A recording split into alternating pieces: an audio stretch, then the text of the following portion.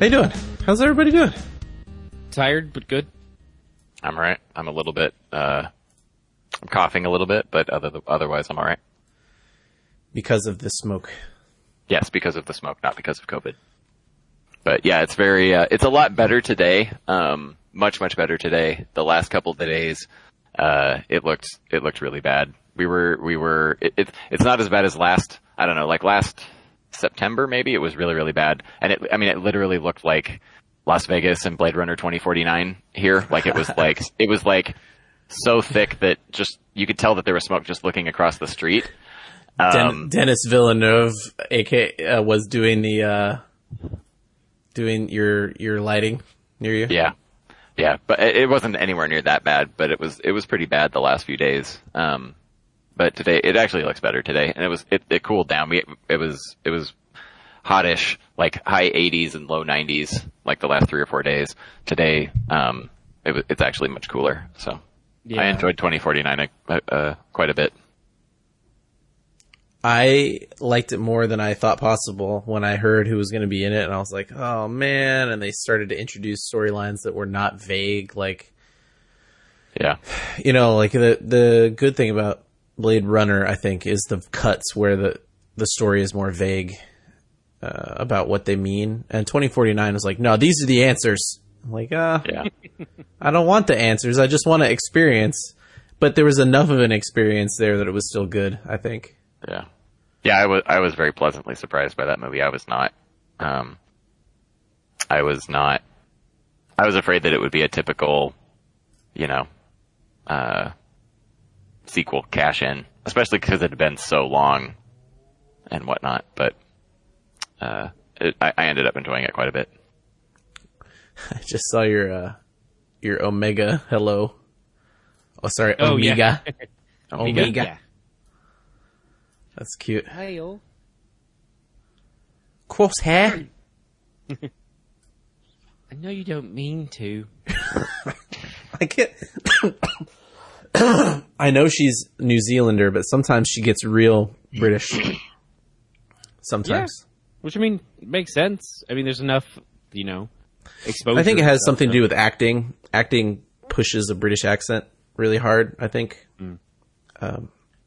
So it might creep in, but I don't know. Yeah. Okay, well, I think we're set. This dog has stopped whining. We don't know what those other figures are, though. That's one thing I'll say. Oh yeah, well we can Is just that the do whole that. set? We could just do that. Are you ready to just do that? Welcome back. Is it? Yeah. Carbon scoring. Let's see. So we did Battle Cat. So that's New Revelations Battle Cat. That's I'm trying not to. Skelegod. You can see the reflection of the thing. Yeah, that's the Skelegod. I'm not getting the Revelations one. I'm getting the Origins ones. Although I am really tempted to get the Skelegod. Like that one figure, I am very tempted to get. Here's my problem with Skelegod. These are the same price. Battle Cat and Skelegod are the same price. Battle Cat is at least 3 times more plastic than Skelegod. Yeah, but they don't care about that. The cost of the plastic's not that much different. Skelegod is the same size as He-Man. That's problematic. He should be a little bit bigger. He should be bigger. But doesn't he come with more bits and capes and stuff like that? And he's like a deluxe figure. He's got hands. He's got hands and fire. He's got hands and fire and the Sword of Power. I almost called it the Master Sword. So, He-Man comes with hands, a shield, and the Sword of Power. I don't see why this is this much money. You know? I'm trying to look right now. Oh yeah, he doesn't come with much, does he? No. Yeah, he comes with, like you said, the Sword of Power, 2 extra hands, and an energy effect.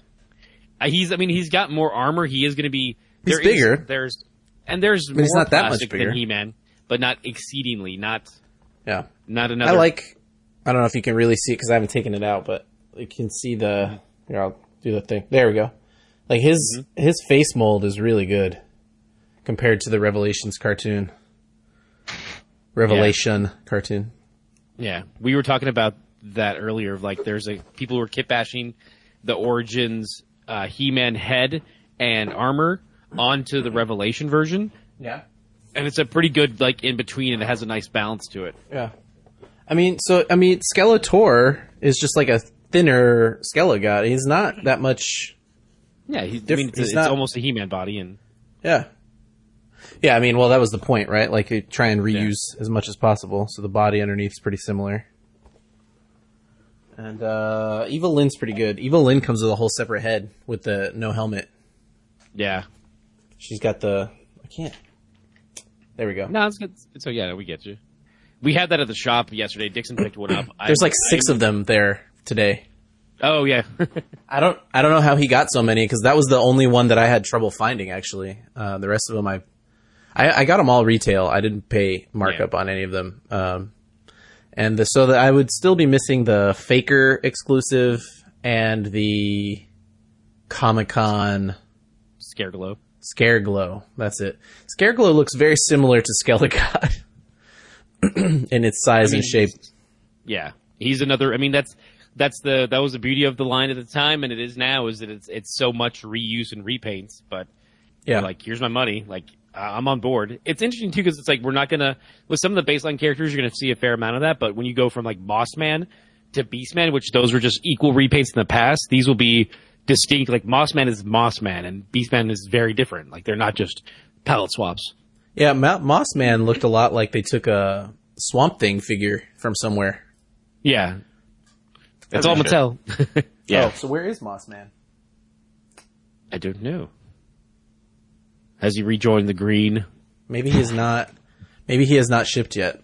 Let me see. Because I thought I ordered a Mossman, because he's part of this wave, actually. Yeah. So, Kit, not to sully your choices or anything, I didn't like the look of the Origins line. They looked as if they had been redone to look worse than the original toys. That's fair. I like them because they are short and squat and remind me more of the classic toys. So, and I like that. Oh, so. Yeah, there it is. Mossman arriving next Friday. Nice. We were talking too, like, they a lot of them are kind of like, they look like they almost just, they're retools to look like that old version because they get the additional articulation.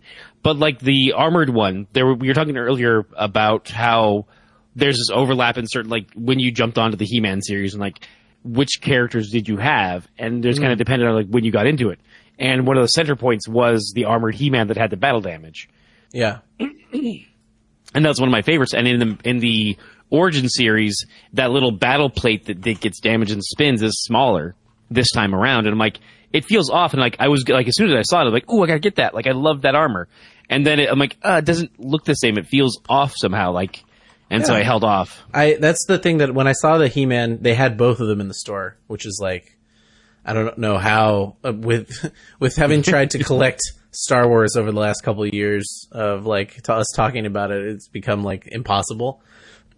So when I saw all the He-Man figures there, I was like, what? They're all here? Okay, I'll look at them. And I put the Origin He-Man next to the Revelation He-Man.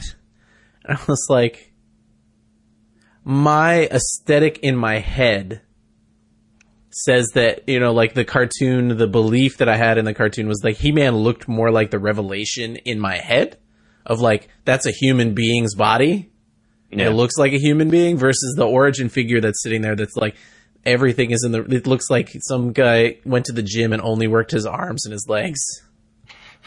You know? Well, that's one great thing. There's a special on Netflix right now called, I believe, The Power of Grayskull. It's a making of He-Man, stuff like that. A lot of the original, what they did is they rotoscoped a lot of the original He-Man cartoons. But they actually hired an actor who was that size to just run around, and they used all that footage and drew it on top of it. Nice. But he's like, there's like these unnamed, I mean, I think they're named now, but watching the thing, it's like, they're just actors that were just that big. And they're just like, all right, run around, go do your stuff. Get Tila in there for this one. Now Skeletor, use the same guy. And it's crazy. It's a really fun documentary. Yeah. It's interesting looking at the, so like I pulled up a 3 different figures for Man at Arms to see what the Origin one looks like, and the Origin one is like, holy wow. I mean, obviously everything's reuse again, right? So his arms and his legs are He-Man's arms and legs, and they're massive. And then he has that breastplate thing that looks like he would like hit it all the time. And then you look at the Revelation one, and it's much lower down here on his chest versus the Origin one's like this, you know? And so like, it seems like the bodies make more sense to me and which is why I ended up buying the Revelation line. Plus there's like way less of the Revelation ones so far. So it felt manageable, although they are more expensive. And then you look at the Revelation one and you can see it, you know, like, oh, look, there's the same tunic that every single character wears. There's the same, you know, right leg that all the characters have. And then the rest of it's kind of unique because it's Man at Arms. And I just found this picture. I don't know if you guys, if you just Google Man at Arms action figure. It's in the chat. Oh, I didn't see. I have my, I put my thing on top of the chat. No worries. Yeah, this is great radio. Well, if other people, no, it's not in the chat for me. That's weird. No, I'm saying you can put it in the chat. Oh, I can put it in the chat. So we can see it. I see. And then you can have it saved for later to share at Instagram at wewergamers.com. I would love nothing more than to remember to do that one time. Okay, so here's another one that I found. This is Mondo. You know Mondo, the company? Mondo's like they're essentially like they're very similar to Super 7, where they're like they're no stops, no costs were spared. No expense. Yes, we'll get to the Jurassic Park reference. you can get it. So there's like a Origins, and so there's like the middle of the road, and then copy paste. So people know I'm actually doing something and just started losing my mind. So look at the 3 different like models you get that are current, right? Those are all current models of Man at Arms. And like that Mondo figure is probably $200. You know, I think they're around 100. I think. Yeah, but now they'd probably be more. If secondary market, if they sold out, yeah, you're right. I mean, the Iron Giant that I never pulled the trigger on was $200 just from Mondo. You know. Yeah. But they make great stuff. It's just you pay the premium for the premium item. So, I don't know. I like this bottom look, the Revelation look. I really enjoy Revelation a lot. I don't know. You guys want to talk about He-Man for a minute? Because I did 2 things. One, I watched He-Man, and then I watched the document, not the making of, but the like after show. I don't know if you guys, did you see that on Netflix with Kevin Smith doing the after show? I thought it was there. I haven't watched it. Yeah. Oh, okay. It's only about half an hour, and it's kind of cool. They brought on, what's his name? I can't remember his name, but the original Skeletor was on there, and Mark Hamill, and like they do Oppenheimer, yeah, or Oppenhauer, or whatever it is. It's like 3 minutes with each actor that plays a major role in the show, so it's not super in depth or anything, and it's just more of a hype thing for a good 3 minutes of it is Kevin Smith directing a commercial for the Revelation toys. It's Alan Oppenheimer, by the way. There you go. Alan Oppenheimer. We should shout him out because he's great. He plays Moss Man in this one. So I watched that, and then I was like, I never finished Jay and Silent Bob Strike reboot. Oh, neither have I. Yeah. I actually forgot about that. Don't finish it. It's not that good. Okay. I already did. I'm not, I mean, I bought it because it was I think $15 for the Blu-ray and digital combo. I'm like, that's on Prime. Yeah. It's on, you can finish it on Prime. I mean, at the time it wasn't. Yeah. I already bought it. It's $15, fine. Yeah. I'd rather spend $15 for Kevin Smith than, more money for other people or even less for money for other people. Like, I'd rather give him that than Michael Bay. So of all the creators out there, I feel better giving him my money. I don't want to bag on it. It's just not that great. It doesn't have the charm that it thinks it has. You know what I mean? Yeah. Yeah. All those were okay decisions. The best decision was getting into He-Man Revelation. He did a great job. I don't care what the internet says unless you two disagree with me. So my initial takeaway was I loved it. I really enjoyed it. I can see that people were expecting more He-Man, but that was not a problem for me at all. And I mean, I kind of feel like Kevin Smith and I probably have very similar views on this. I really like Teela. I actually wanted to marry Teela when I was 5 years old, and I really like Orko. So both of those stories in this were really, really good. Dude, Orko got his due. I know, finally. So, I really a lot thought of that stuff, Kevin Smith and I were really, really in tune. Orko got his due. Yeah, but we actually get to meet more of the characters. We get to get a better understanding of Mossman too a little bit. I mean, he's one of the lower end ones, but Man-at-Arms, we got to learn more about Man-at-Arms that unless you read the comics or unless you like got in depth into the lore, you didn't know a lot of the history, and like you got to learn more about these people. And it wasn't just the He-Man show; it was the Masters of the Universe. It was. I think I've read 12 issues of Masters comics total. Probably. I know that I can't remember most of the episodes that I watched. I know I watched at one point probably a majority. I can't say all. So it's like coming into it even as a non-completionist for Masters of the Universe.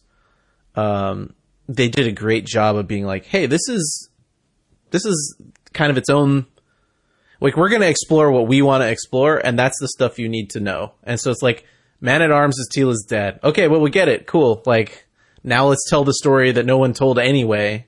It doesn't matter that they, have been in 200 episodes or whatever of that show.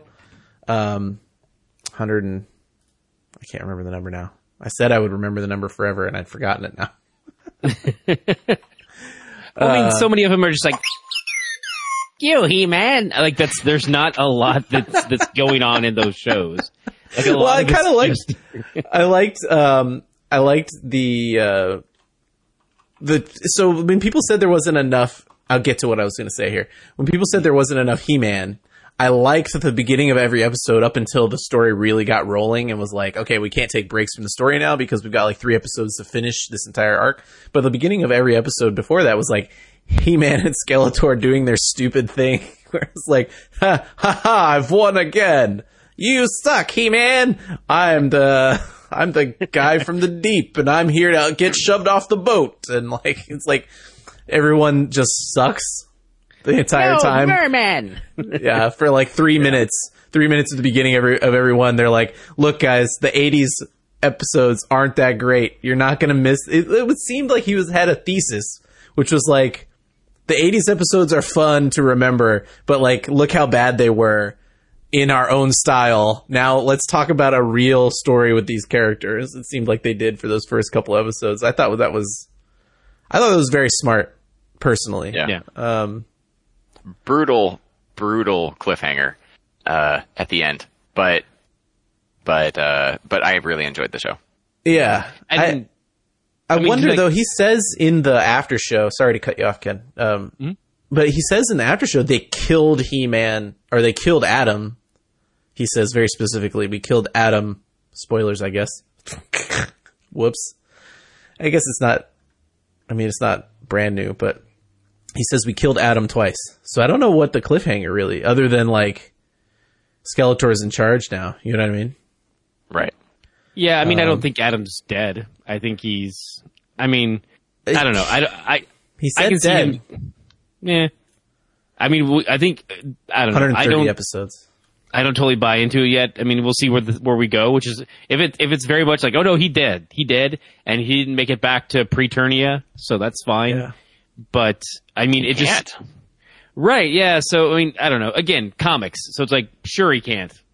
And sure. I've already, just from like a very precursory Google search, already had some stuff because of Kevin Smith. It's funny how different Kevin Smith and J.J. Abrams are in their like level of secrecy, because like just like I do a quick Google search for Masters of the Universe Part 2 when it's supposed to come out, if they've released that or whatever, and they show me this tweet from Kevin Smith spoiling something from season 2, and I'm like, all right. But like in the Google results, it shows the tweet, and I'm like, well, all right, that's already really, that's already out of the bag. Yeah. Oh, Yeah, so- was it like a character that shows up or something? Or Very, Oh. very, I mean, it's only like, what's Twitter, so it's 100 and whatever characters, but like, it's like he's like, I just finished scoring this one scene that is Oh. very spoiler heavy. So, like, that was the Google search that came up when I'm like, hey, I wonder if they've said when this is going to come out again. And I was like, oh, well, that's okay. Thanks, Kevin Smith. Oh. It's that he just finished scoring the wedding of Skeletor and He-Man, and he's like, I'm so happy to finally have put this out into media, and the internet lost their damn mind. It was amazing. Is Booster Gold involved in this? Because I feel like Oh, we're headed God, that direction. I would be so down for that. They're just like, let's do this. Crossover. Yeah. Oh man. Yeah, well, I mean, things got pretty screwed up there. I liked the additional lore of like, hey, all this stuff doesn't make sense unless we make it make sense. So let's talk about how the castle works and how the castle's not really Castle Grayskull, it's something else. And I don't really want to talk about the blowback online for Teela being the main character, because there's really no merit in discussing it. The story is the story, and it was good, and so it doesn't really matter to me personally. I mean, I'll give you guys the opportunity if you want to go off on it, but I feel like there were so many characters in the original.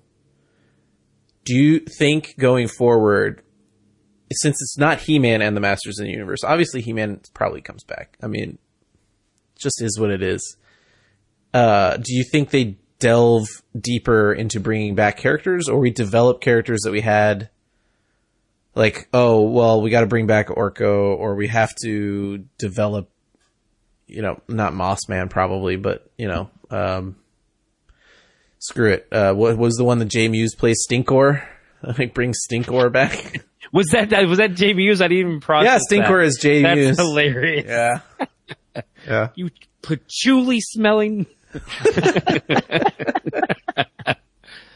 Oh man. I mean, obviously they've set up the cult, the tech cult, as like a with secondary Triclops bad guy yeah, with Triclops and his crew. Whiplash and another one my brain won't give me, but yeah. I want more Trapjaw. Trapjaw, thank Or you. Trapjaw. Trapjaw got messed up, didn't he? Isn't he the one that got screwed up by Teela pretty hard in the fight there? I can't remember. One of them got like blinded by. Yeah, he got pretty beat. Or well, Was it no, Trapjaw? Triclops got blinded, but he also has 3 eyes, so there's probably 2 more in the back that are still okay. Yeah. But then I know Trapjaw got a pretty good whooping, but as far as the blinding, I think that was Triclops. Okay. Which was that was kind of like the poetic side, like, oh, you One of them blinded got me. like it must have been Trapjaw, because I'm remembering somebody getting an explosive shoved in their mouth. Yeah, that was Trapjaw. Yeah. In his mouth, jaw. Yeah. It's all very poetic. I mean, Kevin Smith is not the most subtle guy, but which Which kids' is cartoons, perfect for it's this fine. media. Yeah, Right? exactly. Kids cartoons, it's great. Like, it's just like, there it is. Yeah. It's right I on don't the know nose. that this is a kid's cartoon for sure. I'm pretty that's sure it's an fair. adult cartoon for kids that watch. It's that beautiful side thing of like, and we'll get to this when we talk about Bad Batch in a little bit, because it doesn't quite do it the same way, which is Kevin Smith had the genius idea, which has been related to before in all other media, which is that it's better to remember things vaguely and do stuff based on your vague memory rather than try to get it perfect. Yeah. Right? So like, I know that Smith and the other writers that were in this show, he talks about the other writers that were on there, literally reading and writing and doing everything. They read every comic, which is how they came up with Lieutenant, what's her name?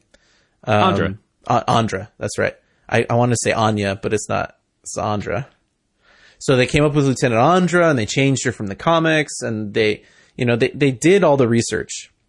But at the end of it, like, all of that is minor trivia, and none of it really matters in terms of watching the show. And so, like, somebody like myself that was never going to go back and before this watch 130 episodes of He-Man and the Masters of the Universe, go track down all the comics and do all that stuff, gets to watch it and be like, I remember this and that, and have the right nostalgia feelings and not have to feel like I missed anything. And I think that was what you were talking about just now. That was the kind of like magic of it in a in a weird way. I don't know. Yeah. Versus like, oh, I went back and watched the 3 Ghostbusters movies, and then I watched the new Ghostbusters movie, and I don't like it because XYZ, right? Are you referring to now? You know, you You've took me watched on the one that's not out yet? Yeah, I you did. took I me watched on it. You didn't see? Well, now I'm just angry. Yeah, very upset because there's new toys coming out, and I don't have the proper context. And also, the toys are spoiling the new movie. That's pissing me off. Oh, are they? Yeah, That's a bummer. I mean, some of it's kind of like stuff you could have like taken for granted, but it's also like, oh, I kind of would like to have that reveal in the movie theater because unfortunately they're only going to do it in movie theaters, which a segment of me understands, but also a segment of me of like is no, we're not out of the woods yet. Like we're still into the woods. Why are we already like, no, you can only watch it in theaters. Like Shang-Chi. I really want to watch Shang-Chi, but it's only going to be available in theaters. And it's like, it's just tough. Wait. For 3 months. You have to wait 3 months and then it'll come out on Disney Plus Premium. And, right. How did Shang-Chi get the Disney Plus delayed when Black Widow didn't?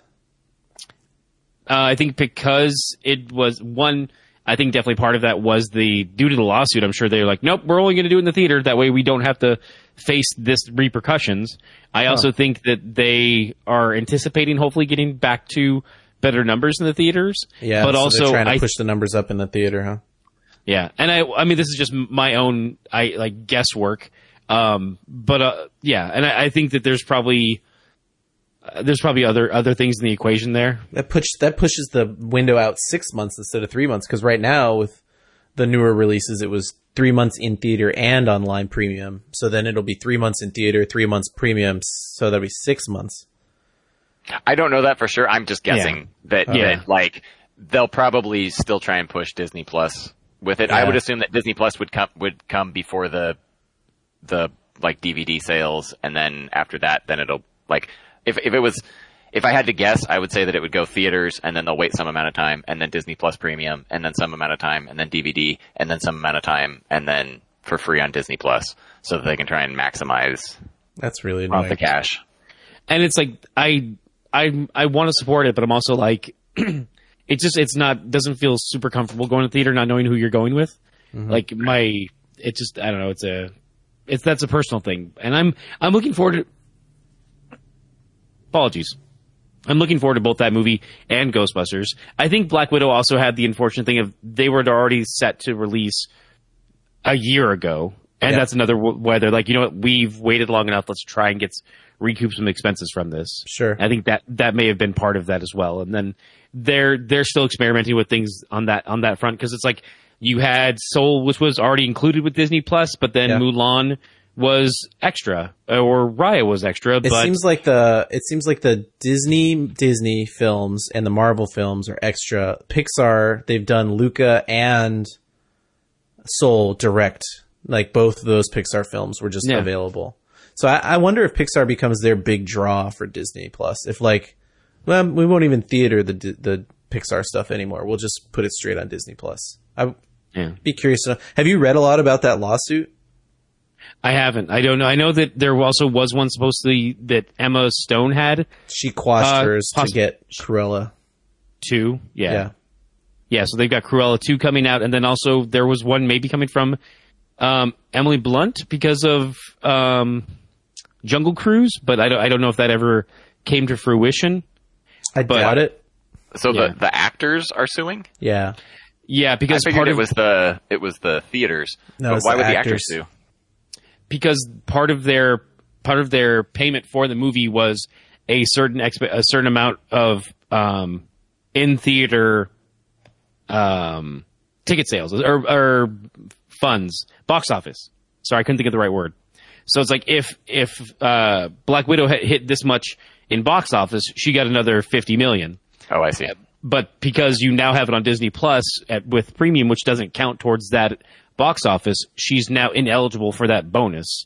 And she's like, that was never discussed in the original contract negotiations, and you should properly compensate me for that. And it's a valid thing because people should be compensated for their things, but it's also a millionaire fighting a billionaire. So part of me is like, okay. But Yeah. that's a personal side of it. But yeah, she did her job, and the contracts, they should have approached that conversation before it went to Disney Plus with her as like, and her lawyers, been like, hey, we're going to do it because of this, because of the pandemic. So let's discuss how this is going to work out. They did, but they didn't come to the table. So, and apparently to her case, her and her lawyers did go to Disney saying like, hey, since you're going to put this out on Disney Plus or premium access, that needs to be discussed in the contracts, and that never was. So she has a valid concern.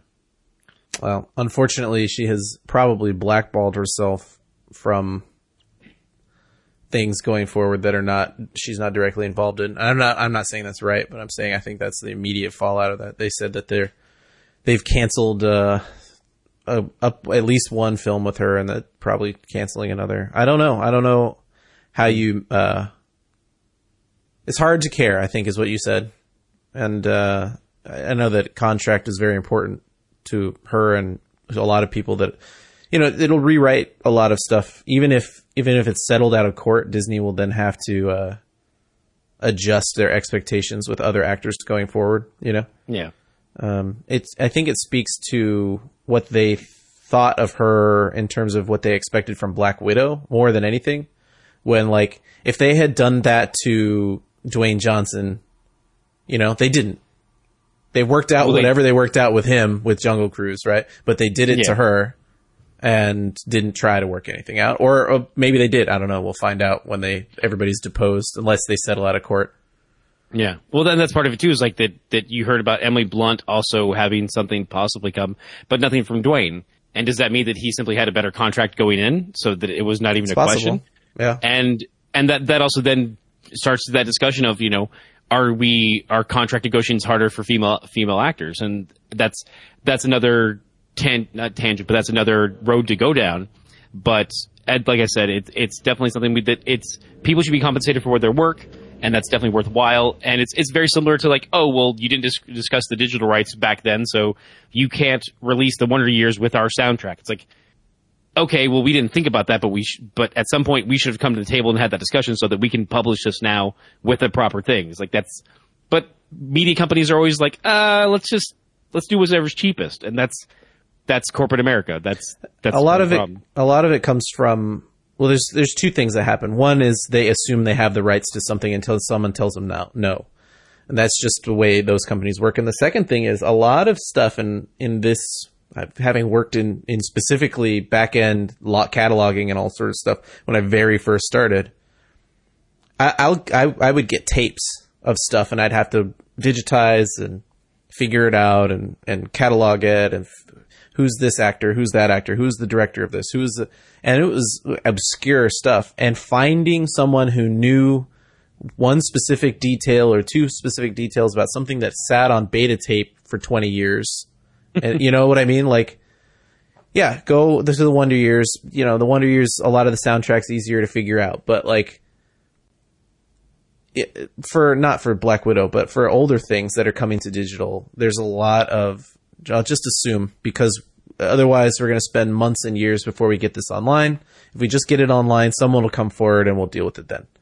And that's one avenue that they just choose to go down when they have this older content. And I think the digital rights thing, to me, you have to start to blame the lawyer a little bit, because the Actors Guild and the Screenwriting Guild dealt with this 15 years ago.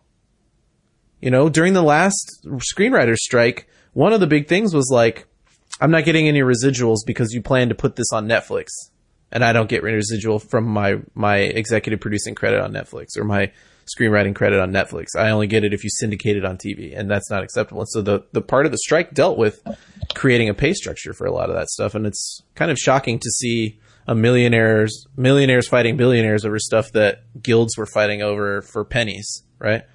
Yeah. And then, like I said, that, I mean, given the original, that's part of it too, is like that, the idea of a pandemic and then a simultaneous release on digital and the theatrical could have never been thought of 3 years back when they wrote the contracts for this movie, let alone when it was filmed and then produced and finished and signed off on, and then it sat in a tin for how long during the pandemic, and they're like, well, we're going to release it when, how, we don't know, and then they're like, let's just do the both. let's just do this. And yeah, there could have been there should have been a discussion. Like you said, they release it and they say like, well, we'll see what the problems are. We'll address the problems when they come. We'll cross that bridge when we get there. It's like, right, but you could just, check the bridge out before you go across. No, just go across, release it, we'll take care of it. Like I heard a great quote. I think it's God, I can't remember what it was in. It was in a movie I was watching. It was like, we'll cross that bridge when we burn it down.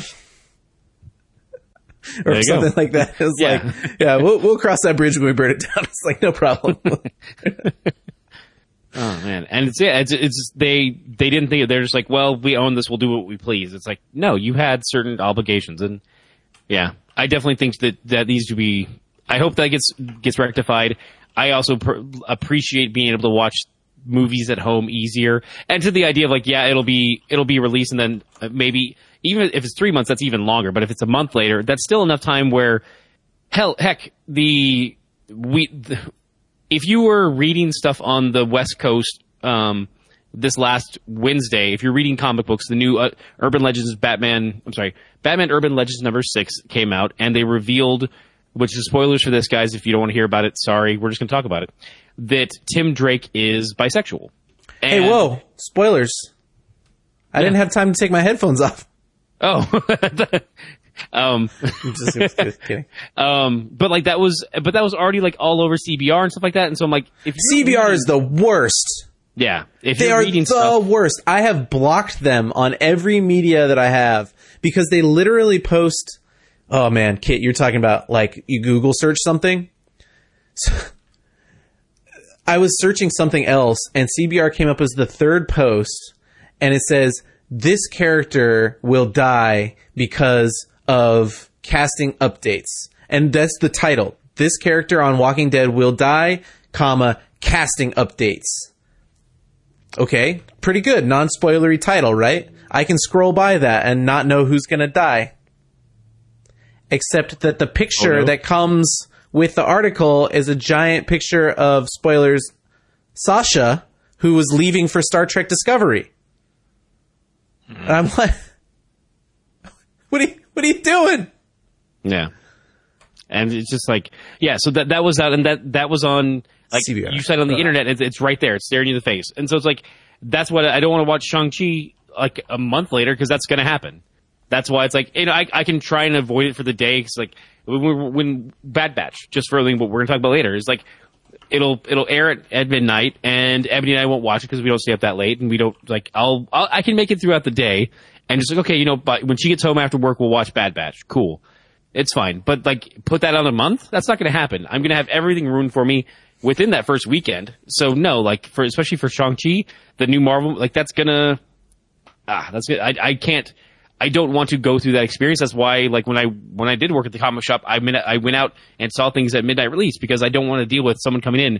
Oh, did you see when Shang-Chi decided to fight Galactus? Like, no, I didn't, because I have a life and I have time things, and you're killing me. Galactus? Yeah, I said the most absurd thing so that it wouldn't be real and it wouldn't happen in the movie. I was like, fill me in on this. If Shang-Chi can take on down Galactus, I need to know. Yeah.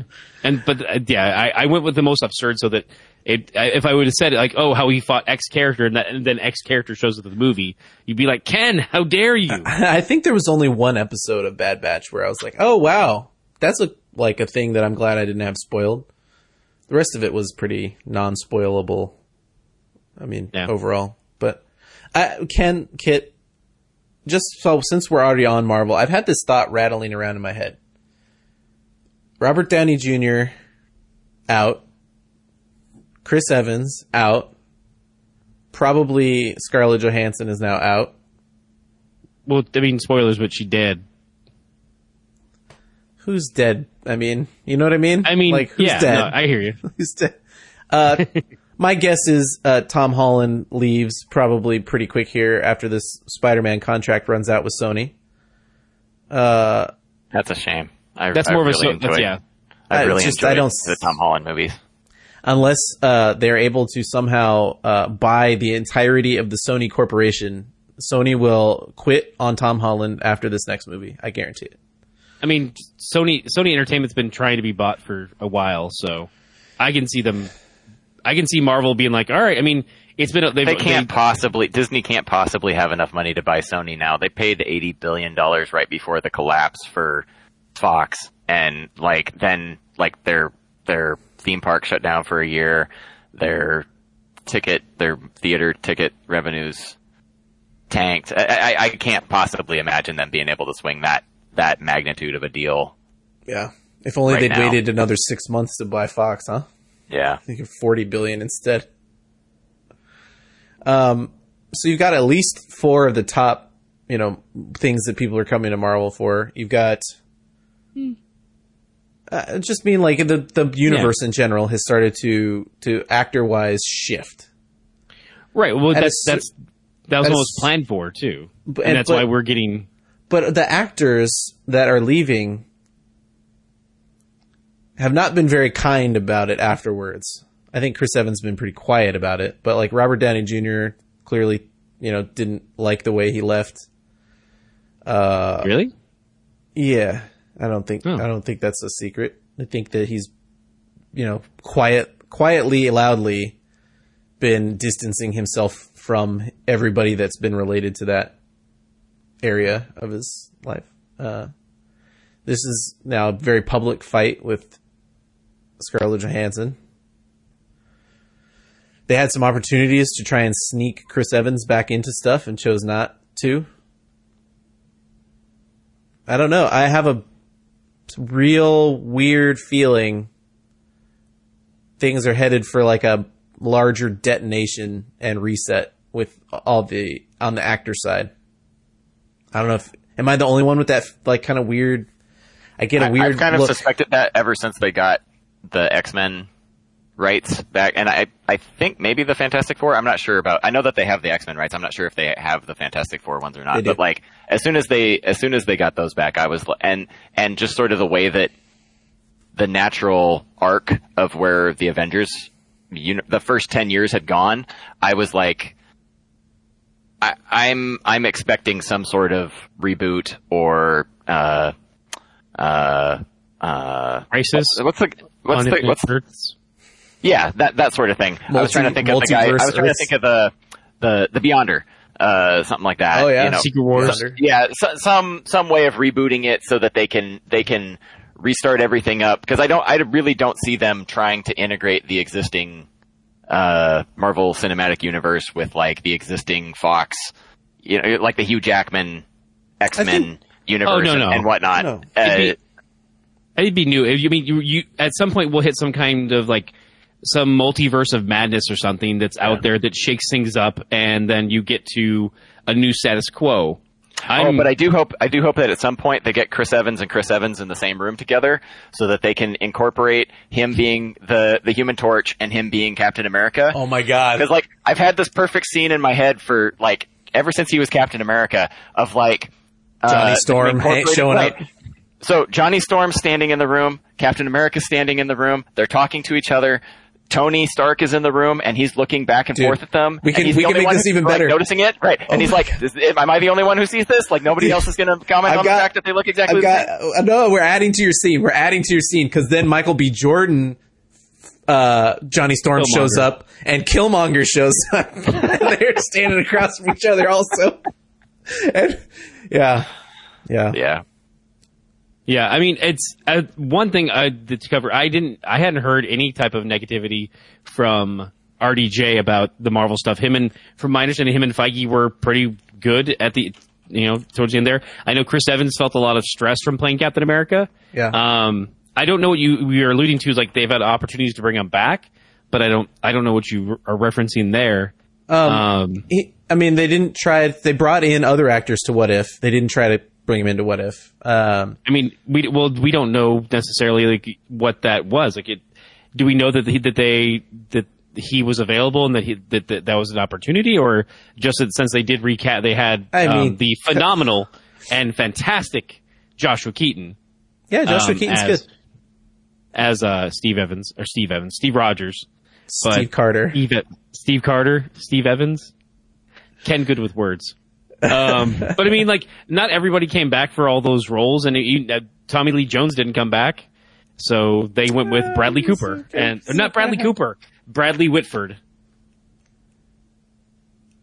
They went with it. I mean, he wasn't even playing the same character. Bradley Whitford was not playing the same general, was he? Oh, he went out again. Oh, anyway. And then you've also got, I forgot to mention, Captain Marvel is already rumored to be over after the next movie, right? They're done with Carol Danvers in general, is the rumor there. So it definitely... I hadn't heard that either. Oh, yeah. Yeah, that one's pretty public too. That Carol Danvers they weren't playing the same out. general, by the way. They were not. They were playing different characters, but I'm saying yeah. They didn't. If they had Tommy Lee Jones, would they have kept that character? That's what. No, I'm saying. I think that one is one of those things where it's like, oh, we don't need to get Tommy Lee back. We can do something else here. Yeah. Because they changed the whole room around, right? Like that's the whole point of that first, since we're talking about Marvel, that her first episode of What If really was highlighting, I think, for the people that didn't know what If was like, we're going to do a narration that shows you exactly the steps of how we do a What If episode for the future. And it is like, okay, Peggy Carter's going to change her mind here. Everyone in the room will then die except for Peggy Carter and this other person that is not Tommy Lee Jones. And Steve gets shot. It's like, it was very good, by the way. I don't know. I mean, you were absolutely right. Like I watched it after you said that, Kit, and it was like, this is absolutely a Fleischman era love letter, It's like, and I don't know if that's how the rest of the series arcs going to be, but like, even if it's just for that one episode, that episode was perfect. Like, it was great. Cause it's like World War II era. Yeah, it was fantastic. I loved that episode. I loved all the, Captain America references. Like, you could have to do a USO tour. Yeah. And I also I love the design of the Hydra Stomper. Like it's like there's bits of Rocketeer in there for me, like from some of the masks. It's like someone took the Rocketeer suit and put it onto the very first Iron Man suit from the Mark Afghan 1. desert, the Mark 1. Yeah. Yeah. It's just like, it's perfect. And then they still have the toy coming out too. It has the rockets and Peggy. They have a Hydra Stomper toy coming out? Yeah, it looks great. And how big is it? I gotta know how big it's good size. It's because Peggy can ride on the back of it because there's a Captain Carter coming out. They're doing a Captain Carter too? They're doing an entire wave for What If. Man. I can send you links after the podcast. Oh, I might have to. It looks so good. I hate that I want beefy. That. Yeah. I hate that I want this. Oh my god, it's $60. Yeah, it's not. It should more be detail. $52.99. It should be $52.99. $55.99 on Big Bad. Oh, Big Bad's. Ooh, they're up. That's not cool. Big Bad usually charges a few bucks extra, but maybe 10%. I don't know. Yeah. It shouldn't be like I want double this. or anything. I want this so that I can make it look dirty. It's too clean looking. You know, weather it. Yeah. I would wash this with black and then dry brush it with some silver to get the edges to look like the paint's wearing off. This would look beautiful with some paint work. Yeah, definitely. That is a really nice mold. Wait, sorry, that's Obadiah. Hold on, I'm still trying to find it. Oh, you found an Obadiah Stane toy? Yeah, I pasted it. Yeah. Oh, there you go. He's got it. Yeah. All it needed was a fin on the head. I would have been. We were gamers. Yeah, if there was a fin on the head, I'd be in love. Disney owns Rocketeer. They could have done it. They own the movie. They don't own all of because like the most recent toys are more. They're tied more to the comics, I think, and it's because the Disney movie is a Disney movie, but it's not. The rights themselves are still kind of the original creators, I believe. Oh, that's good. I mean, I'm happy with that. Yeah, I'm good for that. It's just, although because they even did a recent Rocketeer cartoon for kids. Yes, they did. Yeah. Where can she stand on here? I don't see. On the back, she has a little thing there. I see. Yeah, there's a grip and there's two footholds. Oh, on your link, huh? Yeah, it's not the best, but you can see it in the link. It looks bigger in the show than this. Yeah, it looks pretty massive. It looks like it probably 2 times the size of a person, but yeah. I'm looking forward to it. I can't wait to pick it up. I like the ending of that episode with the it's totally like she's coming out of the portal like what was it Captain Marvel did? yeah. which came out of the Tesseract portal at the end. Oh, okay. Well, Captain Marvel did? Who came out of the Tesseract portal in the original universe? Loki, I thought. In the original Marvel universe, in that scene where there's where it's Nick Fury and No, it's Nick Fury and all them, but I thought and Hawkeye. No, that's a Loki that comes out at that point. Yeah, and then after him, I thought it was somebody else because they stick around. I'm pretty sure. It's not What Captain is my Marvel. brain doing? Merging stuff together because you have comics and movies and cartoons and all the stuff jumbled together. Yeah. That's my best. No. It's Totally Carol that comes out of the Tesseract portal. okay. I'm pretty sure. All right. For those tune in next time, so when we write this wrong and find out what's what. No, I'm sure I'm wrong, but So Disney has what if, we have what's what. What's what? Yeah. Okay. What's what? Next episode. I'm writing it down. What's what? Who came out of the dang portal? Who's portaled where? What's what? Who's portaled where? Who's done a portal? I know you're right that Loki came out of one at one point and destroyed like a whole bunch of stuff. And then he mind controlled Hawkeye. And he's like, "All right, let's get out of here." And they all run off in jeeps. And Maria Hill's there, and they're running. And it's the beginning of Avengers, because that's when Hawkeye gets mind controlled with the. I want to say the Soul Gem is inside there. There's I don't know. There's a second time they're in that same exact place, and the portal does something else. I thought. Okay. My memory's bad. I don't know. I just started watching all these movies. I should remember. Aren't you doing a rewatch? Yeah, you're doing a rewatch. That's just why it's in my head. There's a second time they're in that room doing something with the portal.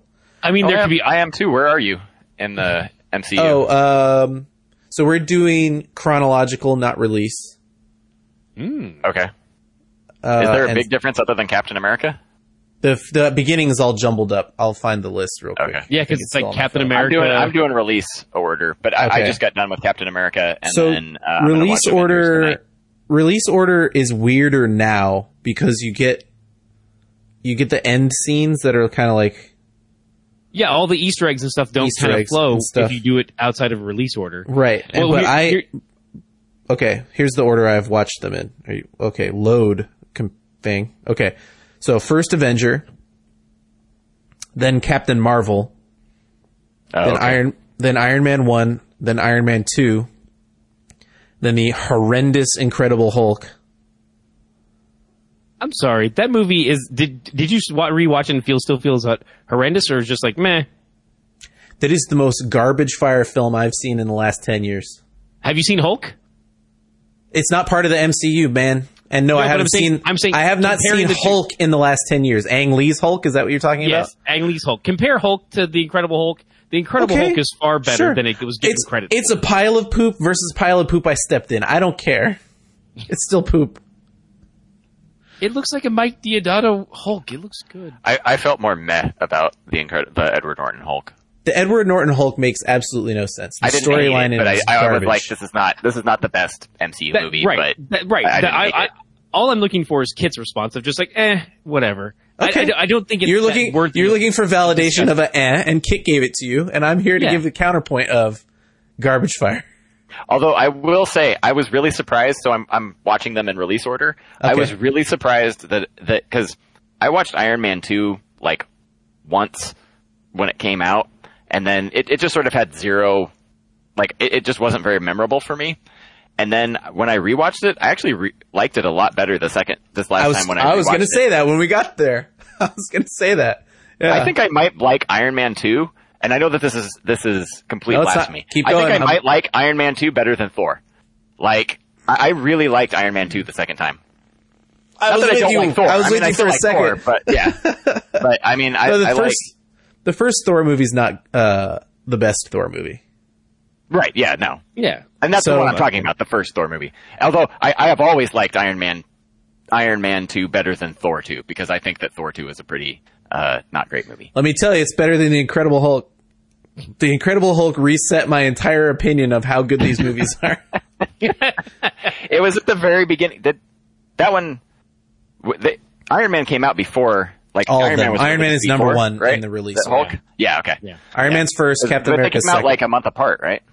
Yes, they A did. few But months. remember, Yeah. it was a month and a half, It was 2 early. months. But remember, Hulk was not made by the same Hulk's a people at Universal, the time. Yeah, it's a Universal film, Yeah. so I had to rent it because it's not on Disney Plus. Because it's not a Disney Plus. No, I it's got it on for free. I Prime. got a phone or a tablet or something, and they gave me 2 movies for free. And one of them was Incredible Hulk, and the other one was Ice Age. You paid for the Incredible Hulk with that tablet, and you didn't get Yeah. it for free. You paid for it. So I own a digital copy of that. So Ice Age is a good movie. yeah, Okay, so Iron Man 1. Okay, so Captain America, Captain Marvel, Iron Man 1, Iron Man 2. The Iron Man movies are okay, but I already, in the rewatch at this point, had started to dislike Robert Downey's character. Not his acting. His acting is good. But when I rewatched, I was like, he's kind of not as likable as I remember him being in those movies.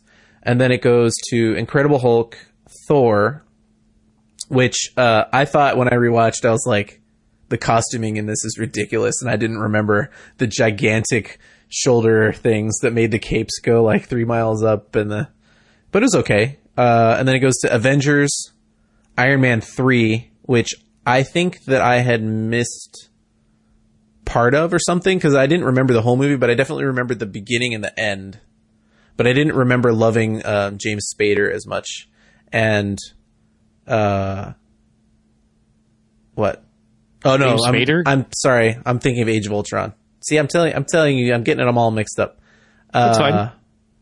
Yeah, so Iron Man 3 not as memorable as I thought. Then it goes to Thor: The Dark World. Not as bad as I remembered. I thought it was fine. okay. Again, I haven't watched it since I watched it when it came out. So so you see the and like kind I of said, like you can kind of see my the opinion of progression. Iron Man 2 changed a lot, so maybe when I get to Thor 2, it won't be as I think bad it's as I remember. perfectly serviceable film. Unfortunately, it's just kind of it doesn't have much going on, but it does give you the like what happened to Natalie Portman moment. So you No, can kind of wait, see she's in Thor 2. What do you mean what happened in Thor? She's in Thor 2. why Thor won't get near her in the later films is because of what happens in Thor 2. Oh, gotcha. Okay. Right? Gotcha. Like, you keep Yeah. wondering, if you skip Thor 2, you'd be like, what happened to the woman he's in love with, right? But, like, Yeah. you know, he has to give her up for the whole, like, I can't be don't around want to her, hurt she'll her. get hurt. Yeah. You can kind of see the arc they're going on. And then you go to Winter Soldier, and then this one switches it up and goes to Guardians 2, instead of trying to, like, fit anything else there. Age of Ultron. Okay, so now we can talk about James Spader. I liked Age of Ultron, the movie, in terms of like the character and the repercussions of creating that thing. But I am infuriated at the end of that with what comes later with Civil War. Like, because you watch those much closer together than I think you would have before. And Yeah. Tony Stark deserves to be thrown in jail forever at the end of Ultron. When multiple times you watch that, like you've watched this thing in this order of characters develop over time through other movies, and like he just doesn't get it. And I think that's the point of that and Civil War, but there's no payoff for the viewer of like, oh, and since he doesn't get it, he's punished. He's like he's like never punished, right? And yeah, until he gets it in the end, and then he's still punished. Yeah, I guess, but Yeah. but man, Spader does such a good job as Ultron. So good. Yeah, I loved it. agreed. He may have in my rewatch become my favorite villain. I don't know. I think it's true. Then you go from Ultron to Ant-Man, Civil War, which I remember being really upset by Civil War when I watched it the first time, because I thought a lot of the logic didn't make sense. Mm. When I rewatched it the second time, I noticed things I didn't notice before, especially in Black Panther's character development, where I thought, okay, there's some big holes in that movie. First of all, the world is upset with superheroes because they're destroying things. But in the middle of that movie, the agency that's in charge of telling the heroes that they're doing too much damage green lights a chopper throwing 50 millimeter rounds into buildings to try and shoot Bucky Barnes. Like, they killed that helicopter alone killed like 20 people, guaranteed. You know, and then I was him? No, just keep shooting from a helicopter into downtown Germany with a gigantic cannon. But no, it's the superhero's fault. Like, where logically the writing doesn't make sense there. Like, they would be more restricted if that's the point of this movie, right? But no, like, we're just going to still have the action scenes and everyone's going to blow everything up and it's somehow Bucky's fault. There's too much collateral damage for you guys. It's just... Fair enough. But it's what about aggravating. We're talking about you. It's physically aggravating to me how poorly that part of the, like, whose fault is it? It's yours, is written. And I thought, and because I was aggravated by that, I got caught up in thinking Black Panther's story was also that way, whereas they were more subtle about it, and I didn't catch the first time about, like, his father doesn't want this type of stuff to happen anymore. He says, I'm not my father. But the I'm not my father line came across to me before as, like, I'm just going to be violent anyway because that's how I am, versus, like, I'm just really angry. But I think this time I caught more of, like, at the end when he's talking to Zemo, he's like, no. I get it now. Like, I totally get it now. You don't get to kill yourself because of all these things. And, like, and that came around to me and really saves the movie for me. But the whole Tony Stark just going ape on everybody while also saying that everybody else is the problem and that I'm the problem and that we're the problem. And Tony Stark's development there really pissed me deep. I think you can tell. Yeah. That's how I felt about Civil War, the comic, and the movie. Yeah. I really, that was a mental, I mean, Hulk is bad, but, like, Civil War to me is like a low point of logic in all of Marvel. And then we watched Black Panther after that.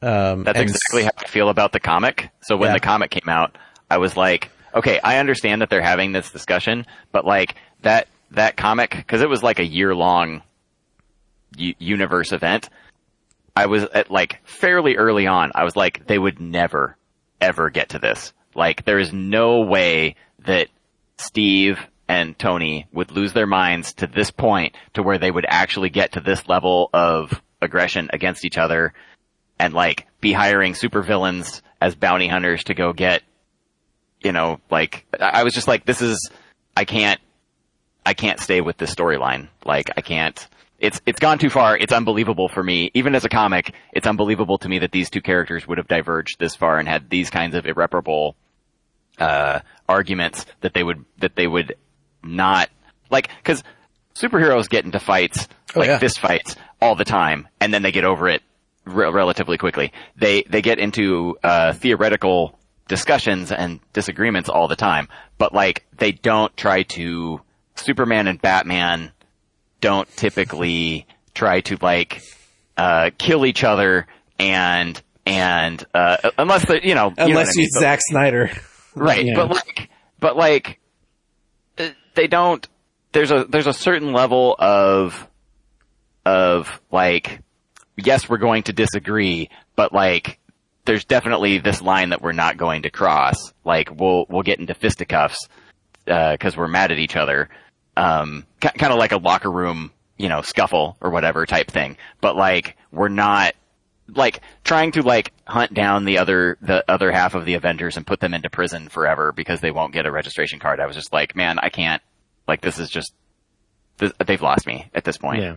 Yeah. I think that moment happens in Ultron, actually, for me, in this watch, because there's a moment when they're going to create Vision and, Banner doesn't stand up to Tony.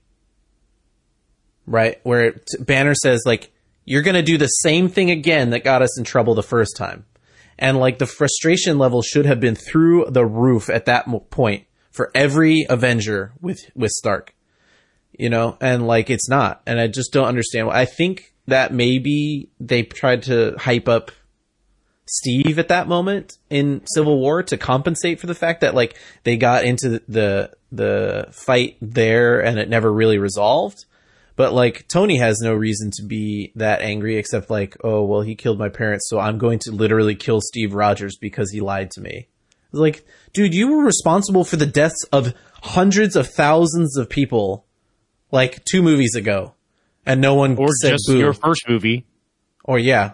Like even in the like all the way back, like he doesn't he never fully takes responsibility for his actions, and that's I mean that's his giant story arc by the end of it all is that he's like, oh no, it is like, oh, I'm taking responsibility, I'm taking the cost of this, and that's where we get the snap. He just on a watch through again has become much more unlikable than I think the first time through, when it was like, you know, he's got a great actor behind him, but the story this time is more strong because I've seen Downey perform it already, and you're seeing, because of the release order, the connective threads, and it's just more infuriating. Because so it's we also stopped, distilled down to into that month you're watching it through. Yeah. So then we stopped on Spider-Man Homecoming, which is next. So they would want to go Homecoming, Doctor Strange, Ragnarok, Infinity War, Wasp, Endgame. Wait, Infinity War and then what? No, Wasp should become before. and then Far From Home. And then Far From Home will be last. Right. Yeah, Wasp should become before either Infinity War. It doesn't really matter, I think, where Wasp comes in. Well, because the end of that one's the one where he disappears, right? Yes. Yeah. And he comes back at the beginning of the next one. They're trying to put it so that he comes back at the beginning of Endgame. Yeah, exactly. Yeah. I think from what I've heard, spoilers for 4.5 seconds, it sounds like Widow comes before Infinity War and after Ragnarok. It comes after Civil. Okay. Yeah, that's what was a good joke that I was going to have too at some point, but I mean, I guess it does. It actually, I guess, would help. It comes after Civil War. I heard that the ending lines up with the ending of Civil War. Is that correct? No, it takes place the beginning after Civil lines War. up with some part of it lines up with Civil War's ending after credits scene. Oh no, the after credit scene is more after Endgame. Like the Civil War after credit where he lets everybody out of jail. That lines up with the end of it, but you should still watch Civil War. I mean that little bit. I mean, there's not much to give you spoilers wise because it is kind of a drop in thing. Yeah. It is. I guess it's similar to the Wasp discussion of like, oh, it happens. So it should just come before Infinity War is what I'm hearing. Yeah, I think you should watch it after you watch Civil War. Yeah. So we'll throw that in here somewhere, maybe before Doctor Strange. Yeah. I'm so excited to get to Ragnarok again. I love that movie. A lot of fun. That one was good. Yeah, I am of the mind that it is. There's another tangent of the Marvel watching universe that does not like the Taika comedy routine that it became. But yeah, I think it's important to have fun with a character that is as powerful as Thor is. It's just kind of, otherwise it's just like, I'm Thor and I kill everyone. It doesn't matter because I'm the strongest Avenger. Yeah. That's an inside joke for. My one complaint with that movie is that when he's coming to the stadium and everybody's chanting in the crowd, that they don't have them do the beginning of the AC/DC song Thunderstruck when everybody's going, Thunder! And like, cause like, especially because of, who's the guy, Favreau, like incorporating so much of that into his movies, specifically like AC/DC stuff. I really feel like that was just like, they didn't even need to get the whole song. They could have just had the, as he's like coming out, have the crowd doing the thunder. But, oh well. Yeah, I guess that's not really Taika's, like if it would have been James Gunn, you'd have had that fun with with this. I mean, as everybody here watched, I mean, we're completely going, I mean, this isn't Tangential Giants, but James Gunn did a really fun job with the soundtrack on Suicide Squad, and it's very much like he has a very good ear for taking music and putting it from pop music into the movie to make it feel more organic, and he's got definitely something he's got a better pulse on. Who's the guy that did? I'm gonna look up the name so I don't get it wrong. Baby Driver. Who directed Baby Driver? Oh, that's not Nick Frost. Edgar Wright. Edgar Wright. Edgar Wright would do a good job at that too. Like if give Edgar Wright a Marvel movie and a bunch of music. They did, rights. and they took it away. It's Ant-Man. Remember Why'd they do that? It's at the time it was essentially creative differences. Oh. Essentially, the way it comes across is that with Marvel they want a very specific palette of creation, and they're like it didn't quite fall in line with what they wanted. And I mean that you can say that Marvel movies are a little more homogenized, and he's definitely goes a little bit slightly off kilt in a more creative way, which I appreciate his stuff, but also understand that they're like, we want a very specific palette, and if you use hues that are outside of our thing, we don't necessarily want you to do that. So, that's weird because he's very good at that music. I mean, Shaun of the Dead, all that has that musical. He edits in his head to music that you couldn't even imagine while he's shooting, right? And then all of a sudden it all comes together where everything is on a beat, everything's on time. Yeah. That's too bad. I think they should reconsider that decision with maybe something that's not I know Ant-Man's a big part of their universe probably going forward. I mean, he's going to have to be. I mean, unfortunately, I don't think we'll ever get that point where he'll come back. And it also has to be the right. I don't. No. I'm sorry. I don't think Edgar Wright will ever come back to Marvel. Oh, I doubt it. I don't think he would come back at this point. Like directors that get burned in that way don't show up again usually. Because it's not like he made the movie and they got to the point like Han Solo where they had to bring in Ron Howard or whatever, right, to fix the Solo movie. It's not like he made a movie and they had to fix it. It's just like they prepped it and then they didn't get along about the prep. Yeah. So that usually is the bigger burn, I think, for a director is like, why they didn't like my ideas at all, so why would I bother? Yeah. I don't know. Well, we got way off topic there from. I was going to say, you know what? We're still in Disney territory. We're fine. We know we're all still in the same. We're still in the same theme park. We're just this is Carbon Scoring Plus. Anything on Disney Plus, we'll talk about. Welcome to What's What, the Carbon Scoring pod on Marvel. This is an episode of Carbon Scoring. This is what's what? What's what? Not to be confused with What the, which was also a great comic. What's what if? What's what if? Oh man. I think we've got a good pod for today. Check back next week for Bad Batch. Aside, because that's one thing that somebody had made a comment to me about watching it all in chronological order, as opposed to the release orders, because a lot of the stingers and after credit things don't line up. Like it wouldn't make sense that after Captain, I mean, this is of course spoilers. At the end of Captain Marvel, there's a thing where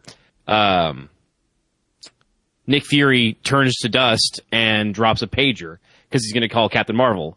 But that stinger doesn't make any sense for 8 more movies, because Captain Marvel's the second movie in the series at that point. It's the outlier. That's really the biggest outlier of all of them. I mean, like the stingers in general.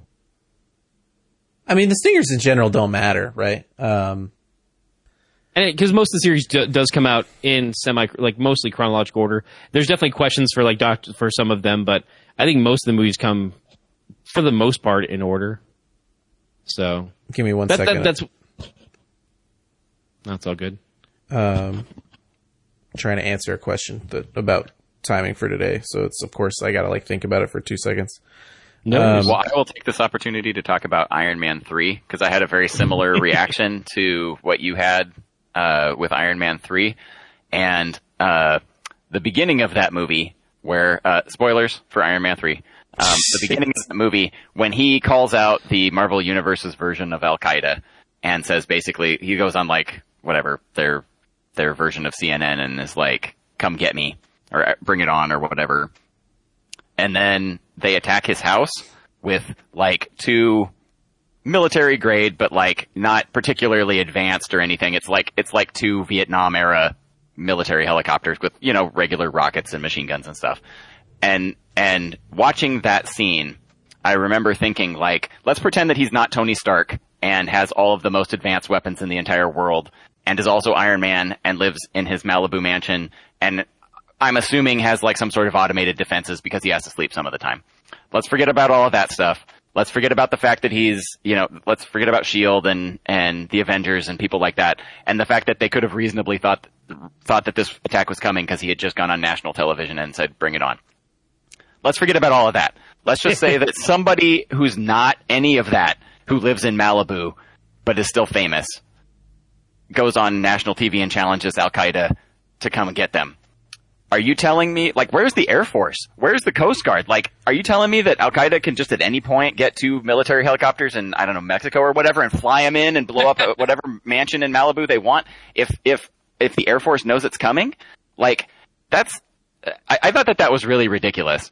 Yeah. And then you go through the whole movie and the middle part of the movie and you get to the end and you find out that during that whole time, he had a whole basement full of remote control suits that he could have just like activated to fight off these robots and spent the whole movie hiding out in a shed in Tennessee while he had a whole basement full of remote control robot suits, remote control suits that he could have had come get him or, you know, like, I'm just like, that whole movie, I thought that the writing on that movie was just terrible. And like, while I was in the movie, it was so shocking to me that like twice it drew me out of the movie because I was like, wait, why are these helicopters allowed to do this? And then later on at the end when he calls all the suits to come fight the explodey guys, I was just like, I literally verbally in the theater was like, what? When he called those guys and had them fly across the country to fight the guys, I was like, he's had those in his basement the whole time? Like, are you kidding me? Yeah, a lot of that movie didn't make a ton of sense. Like, people are blowing up all over the place, and like the police are like, well, we sure are stumped about this one. Let's never figure it out. It's like, yeah, there's and it's at times like wait, there's literally people blowing up in L.A. Yeah, and like, must have been a terrorist. I don't know. Yeah. So Iron Man 3 was experience with Iron Man 3. I blocked that one out with the Ben Kingsley like, I'm the Mandarin, but I'm also a weird actor. They'll never see me coming. Yeah, it's what a disappointing twist. Like, there's twists in movies, and then there's the whole like, I get why it was like a cool twist in their head, but like when it played out on the screen, they didn't watch it and go like, this is kind of lame actually. Like, because it leaves 2 bad guys underdeveloped, right? It leaves the Mandarin as like a foil bad guy with no purpose. And you're like, okay, well, so that the point of the Mandarin is fake when it could have been good. Yeah, well, that's right? Like, I mean, that's I think that hopefully maybe something that will kind of come back to with Shang-Chi is that. So from the very first movie, we had the Order of the Ten Rings from Iron Man 1. Yeah. That was the group that kidnapped Tony Stark. And the Ten Rings is a reference to Mandarin, which is a classic Iron Man villain. But then that's also wrapping back into the father of Shang-Chi and who that's going to be in this new movie and what that means overall. And there's also those the Marvel one-shots that are not canon, but were for a quick minute, that were all the DVD extra one-shots where they end up breaking Ben Kingsley out of jail and like, Mr. Mandarin, we had to get you out. He's like, yes, you did. Good job. And like a whole thing there, and we don't know what all that's going to happen. I don't know. I'm hoping that they find some way to be like, they thought it out. Like, okay, we fixed it. Sorry. It's all set now. Go ahead and we're all good now, guys. Carry on. How are you?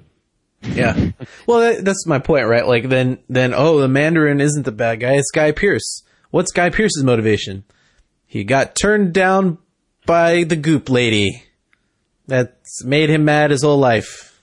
Well, I also stood up on the roof. That was the thing that his big, like, you made me stay on the roof when it was cold. And I had a cane, so I must be an angry person because I had a disability. And it's like, not everybody with a disability ends up mad at the world, you guys. Like, you know, like, so he's underdeveloped, right? And then the ending of him is like, and then he blew up, and then Gwyneth Paltrow didn't blow up, and I cured her with magic, and then I got my heart fixed because I care.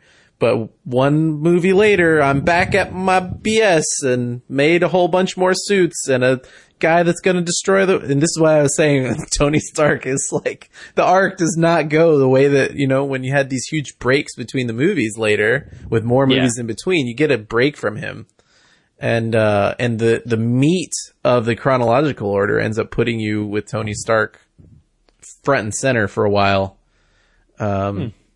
I wonder if the order affects that, because again, aside from the Marvel, I think watching either of them in quick succession would still have that kind of like Tony Stark fatigue. Well, because you get like Iron Man and Iron Man 2 back to back. Then you get a break. You get a break from him until the Avengers, which then puts Iron Man 3 back to back with the Avengers. So you get a double dose there. Yeah, and then you get a big break from him until Age of Ultron, which then goes into Civil War after that. So you kind of like get Tony Stark chunks, and they hit you really hard. Yeah, you're doing Tony Stark double doubles in the middle of all those. Okay. Yeah, I don't know. No, that's a fair. The Stingers question that it doesn't bother me. I think I've forgotten one or two of the Stingers, but most of them don't matter. Did you skip them too? No, I didn't skip them. We watched them, but most of them aren't super repercussive. You know, like some of them are helpful in the whole sense of like, this is that bad guy that we're going to keep seeing. Like, it's actually kind of nice that you see Josh Brolin earlier, and you're like, this guy's behind the scenes the whole time. Like this, it's all leading up to this guy being behind the scenes. Although now we're going to get Eternals soon, so I wonder how they'll deal with that. Will they talk about how he's an Eternal? We don't know. Eternals is such kind of a question mark of like, oh, we've been here the whole time but done nothing because we've purposely forgotten the world. It's a big question mark. I'm not a big Eternals fan, so I don't know. I don't have very many expectations for it. I just realized too, the stinger for Captain America is he gets out of the ice, and then you go into Captain Marvel and he's not there. So it's like the stinger needs to be another one where it's like the stinger almost needs to be like watched after a couple movies. I mean, it doesn't have to be. It's not too bad. I mean, it's not that egregious, but it's one of those things where it's like, wait, the stingers do kind of play out a little funkily. Yeah. I mean, obviously there's definitely some of like, when we did Captain Marvel, right? And then we went later, and I'm looking at the cheat sheet here. You get later, and is it Ant-Man that has some back in the 80s stuff? No, it's not Ant-Man. Yes, it is Ant-Man. Ant-Man has 80s stuff. Yeah. So then it was like, wait, this part is right after Captain Marvel, but then the rest of the movie is not after Captain Marvel. So you have to kind of like remember back to what else is happening. Is that the one with is that the same one with the 80s when like Peggy Carter's there? In the background. One? Okay. Yeah. Okay. Yeah. Yep. Yeah.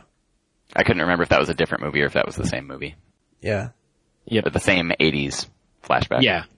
I mean, some of them don't actually end up too far outside of release order. I mean, obviously putting Guardians and then Guardians 2 back to back changes stuff.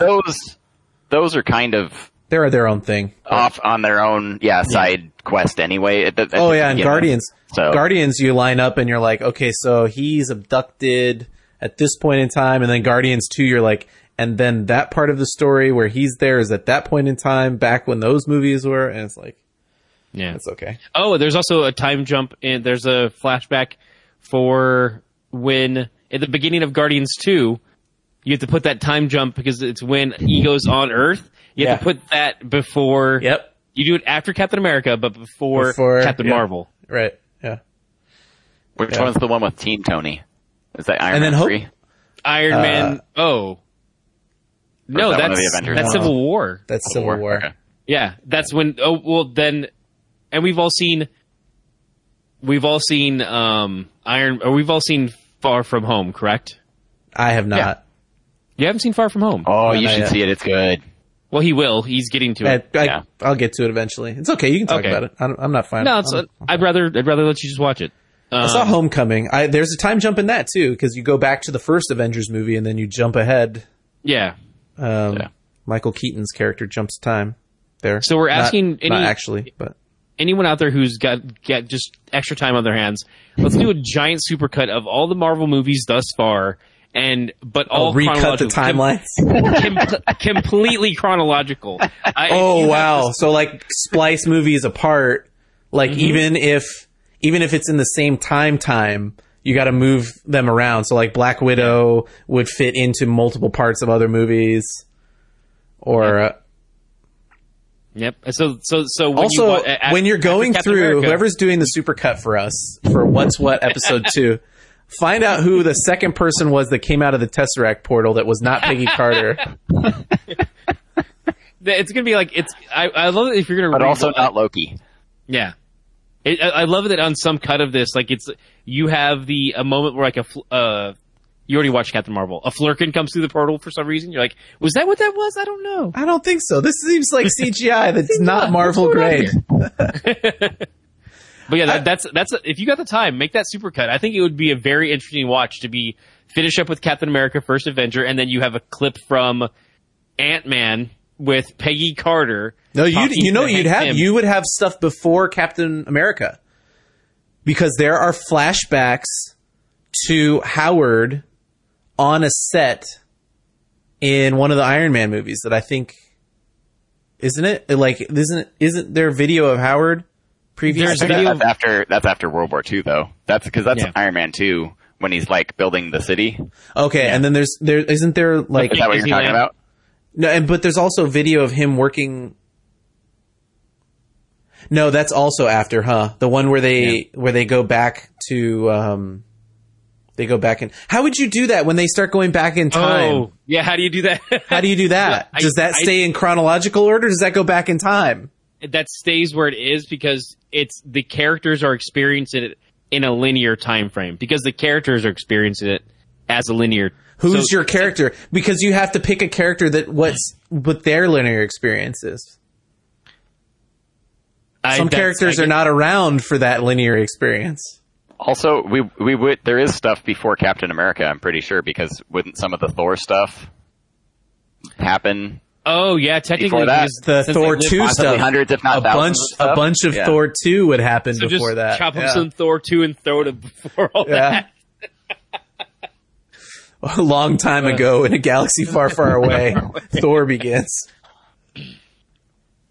Nice. And then there's some moments of the Ancient One when she's teaching Doctor Strange, and they just like take that clip, move it here. No, yeah, yeah, it's, that would be a yeah, gnarly thing to try and figure out. Don't do it. yeah. not I'm pretty worth sure it. somebody's already done it, and it's on some wiki page somewhere. I- of, yeah. here's I'm the surely- timeline.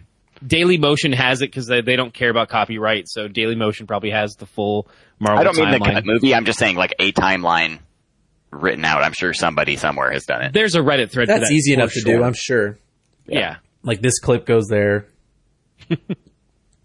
Start Now, your only they Blu-ray at 5 minutes. Watch. Yeah. Do they have the 18 minutes. timestamps? Yep. Well, folks, I think that was a good time spent for what. What's what? What's what? what? What's what? What's what? Episode 1. Who done a portal? With a little bit of Motu in there. Yeah. Yeah. Yeah, there started was Motu. Motu at the beginning. Motu was good. There wasn't a lot to say about Motu other than like Revelation is good. And if you liked Masters of the Universe, watch it. It's really, I mean, unless you want to get into controversy, which is not controversy, it's just manufactured. There's not much to Haters say gonna hate. about it, right? You know? Yeah. And on a it's slight short. tangent, yeah. if you're looking for a series to get upset about on Netflix, get upset about the Transformers War for Cybertron, because the story development on there is pretty, and the acting's not. So it's a direct sequel to Beast Wars, right? No, it's timeline stuff. Shenanigans, because I saw 2 Optimus Primes. Yeah, it's shenanigans, and it's also not as, like, that's the thing, is compared to Revelations, where they're like, oh, let's go out and get an A-list of cast here. Yeah. They go like, no, let's go non-union and keep it all off books, and they have voice actors who I don't feel are up to the task that they've been given. Although I don't think the task that they've been given is that of that height either. I also felt like the script for the whole War for Cybertron series, like they had at a high level when they plotted out the story, I feel like they had a very ambitious story plotted out, and then they did not spend the time with like the actual script writing and polishing and rewriting and stuff to get it to where it totally made sense and it flowed right, and I just felt like they needed the overall story was good. I just felt like the script writing at a lot of points it felt like they cheaped out. Oh, that's a bummer. Yeah. Did Starscream get a moment? Starscream got many moments. Okay. He's the only Decepticon that I like in general. I don't like many of the Decepticons. I find them annoying. You like Starscream better than Soundwave? Soundwave's all right. Okay. I'm trying to remember which ones. I'm more of an Autobotter. What was that statement? Who does he like more? Starscream. Soundwave. I didn't say I like him necessarily more. Yeah. Starscream is entertaining, but Soundwave is bad. He's my guy. He's badass. I mean, if I had to pick a Decepticon, I think Starscream gets shafted a lot. That's all I'm saying. As he's supposed to. Like, that's his role. He's not supposed to be the, like, good guy, or he's not supposed to be even the villain you root for, because he's just like, oh, Megatron, no! Like, he's, I know, that's not him. That's what he's supposed to be, and I enjoy him for that. Where, as opposed to, say, like, I don't know, he plays his role perfectly for most. We got Teela got her moment, Orko got his moment. I just am waiting for someone to write the Starscream moment. I know he's had one. Don't write me. I know about it. At Radnewt, find him on Instagram and Twitter. Didn't he have a purple and white version of him at one point? You talking about Skywarp? No, not Skywarp. There was like a Thundercracker? What was that? So there's essentially, if it's Starscream, it's just that paint job. Unless we're going to talk about Shattered Glass, if it's the same look of Starscream but different colors, it's a different character, because a large amount of them are just palette swaps because it's cheaper. Yeah. So there's Skywarp, Thundercracker, then there's the Storm guys, Acid Storm, Lightning Storm. I'm so wrong on all those. I'm trying to remember one that was mostly white with a little bit of purple. I thought it was Starscream, but that's fine. I know Starscream's red, white, and blue most of the time, but yeah, I just feel like, Evil Lynn got her moment. Starscream needs to not be a joke on some version of Transformers at some point. No, that's Soundwave. Oh. I don't know. I felt like the Autobots always got more development than most of the Decepticons did. Yeah, that's fair. Because that's how were they writing it? Like, oh, let's give more time and effort to the heroes, because that's who the kids should be interested in. They didn't think it that far through most of the time. That's true. Yeah. Yeah, no, I know. Yeah, Soundwave's the one on the left. Right, but I'm saying, like, in the center is Skywarp. Yeah. And then there are more, and that's kind of where it gets tougher, because they keep just doing more and more palette swaps. And so you have ones that are completely off. I don't know. This one's. Let me pull up the Jetfire. Who's Jetfire? Oh, Jetfire is the Autobot. that's another. He's not a Seeker, but he's the one who was also. But he was actually just he's a redux of the Macross, the Robotech, the Valkyrie. This is the one I'm remembering. There's no purple in Jetfire. But I'm pretty sure this is because his wings move and Starscream's wings didn't move. Yeah, no, Jetfire is amazing. I had a Starscream, and then I think it's Jetfire because they ended up buying me two, and they bought me two different jets to go together. Gen 1 Seekers. Here we go. Nope, that's a video. Don't play. Don't play. Don't play. We can't pay for their audio. Yeah, I don't. Are you saying that they hook together? Because then they might be the aerial bots. No, they don't hook together. There was a Generation 1 wave of, I think, the Seekers, and Starscream had one in there. But there was one where Jetfire, I think, is the one where his wings moved, and the other one's wings didn't move forward and back. So I'm pretty sure it's Jetfire and Soundwave to do like a Transformers aerial fights with when I was a kid. Gotcha. Jetfire was just a retool of that Macross figure. Yeah, he looks exactly like a Macross. Yeah, and he transforms, and you can do. Yeah, he's awesome. It's just not technically because he's not one of the same molds. He's not a Seeker technically. Oh, I see. Okay. Yeah, but didn't he lead them? In one of the stories, wasn't he like the leader? Was that War for Cybertron? War for Cybertron, he is like the commander of the Air Guard essentially, but he's not leader of the Seekers. If that makes sense. Yeah, that's what I'm thinking of. He's the captain. Man, if only the Netflix show was as good as this discussion we're having. Yeah, I don't want to come down too hard on it because I did enjoy it, but I did feel like they cheaped out at many key points during the production of the show. Yeah, right. Oh man, and that's that where I think Jetfire is worth a lot of money. What did I do? Where is it? Oh yeah, that old one is money. If you have it and the armor, you got money. Oh my goodness. But in terms of like that's what I'm thinking is the comparison you're drawing that I want to draw is that with War for Cybertron they did cheap out, and you can show like with Revelations, despite it's getting blowback for other reasons, not due to the quality of the show. It's getting blowback because of political reasons. Whereas with War for Cybertron, they didn't put in the work, they didn't put in the effort. I feel personally, and yet they just get to coast by. But I'm like, no, there's still some good stuff there. I think that was to the comment of like, when you rewatch it, do you go back and you're like, oh, this is the show I remembered versus the show that it actually was. Mm-hmm. There's a better Revelations does a better job of stepping up and be like, oh no, we brought you back a better product. As opposed to War for Cybertron, which is like, don't these look awesome? They kind of do. It's like, yeah, they do look awesome, but I want, especially when they put it against the palette of Beast Wars, of there was some really good story arcs and characters.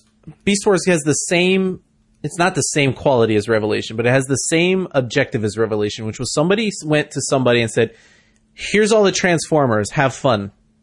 Yeah. And they were like, what if we changed what they did? And obviously they'd sell more toys that way. We cared. Yeah. Yeah. But this Revelation was the same idea. It was like, here's all the Motu toys. Here's your sandbox, man. Do whatever you want. Yeah. And that's what you end up with. And as you can see, I ended up buying a whole bunch of toys because of it. So good job, not Hasbro. Yeah. And they built a quality story behind Mattel, it. That's the thing. Right? I think Motu is still Mattel. Motu is Mattel. Yeah, they own Motu. Yeah. Just like Hasbro owns Transformers and stuff. Podcast at WeWereGamers.com. Get in your thoughts for Bad Batch and answer who else came out of the portal, because I'm pretty sure someone else came out of the portal. Yep. And if you like this episode, let us know for the next What's What podcast. We've done too many sub pods because we still got to get back to karate scoring. Mm-hmm. Fair enough. Well, I mean, we've got season 4 on the horizon. That's true. I will say for the karate scoring thing, so I watched some karate during the Olympics, and I will say I was just as confused by the scoring, the actual what counts as a point and what doesn't count as a point, because I watched one of the gold medal finals ended up being a 0-0 tie because nobody scored a point, which then goes to, there's the referee and there's a judge who sits at each corner of the square. Okay. And they all hold up a flag. So they have a blue flag and a red flag, and they each hold up the flag of the person, like simultaneously. They hold up the flag of the person that they thought won the fight. Okay. Even though nobody scored a point at the same time, and then whoever wins, the most flags wins What? won the gold medal. Right. But like during the fight, one of the people knocked the other person to the ground and punched them in the face, like did a toss and punched them in the face. And I'm like, how is that not a point? Like, what kind of scoring is this? Right? That happened in Karate world Kid, do and that we was a live in? point. I know. I'm like, what kind of karate world do we live in where you throw your opponent to the ground and punch them on the face when they're on the ground, and that's not a point? What kind of karate world do we live in? Yeah. So clearly I don't understand competitive karate scoring at all. So if you do, please write into the podcast or be a guest host and explain how competitive karate is scored to me, because I do not understand it at all. Kareem, if you're listening, the only way you're getting on for karate scoring is if you can come on and explain all the karate scoring. Oh, man. Until next time. I don't know. The Revelation didn't have a very good goodbye, so. No. Stab Adam in the chest. I mean, I preferably not a spoiler one, but yeah.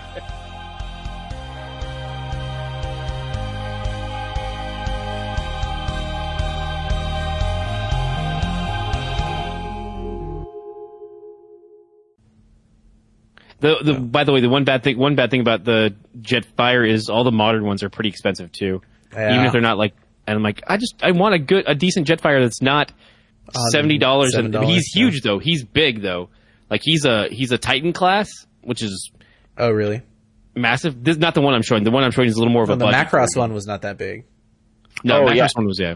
And I don't think Hasbro owns Transformers outright. I think they at the very least have to share it with Takara Tomy, because Takara Tomy Yeah. in Japan had the Transformers line, and then I think Hasbro worked out like either a share of it or like they have the exclusive American rights or something like that. But I think that they at least have to share some of it with Takara Tomy.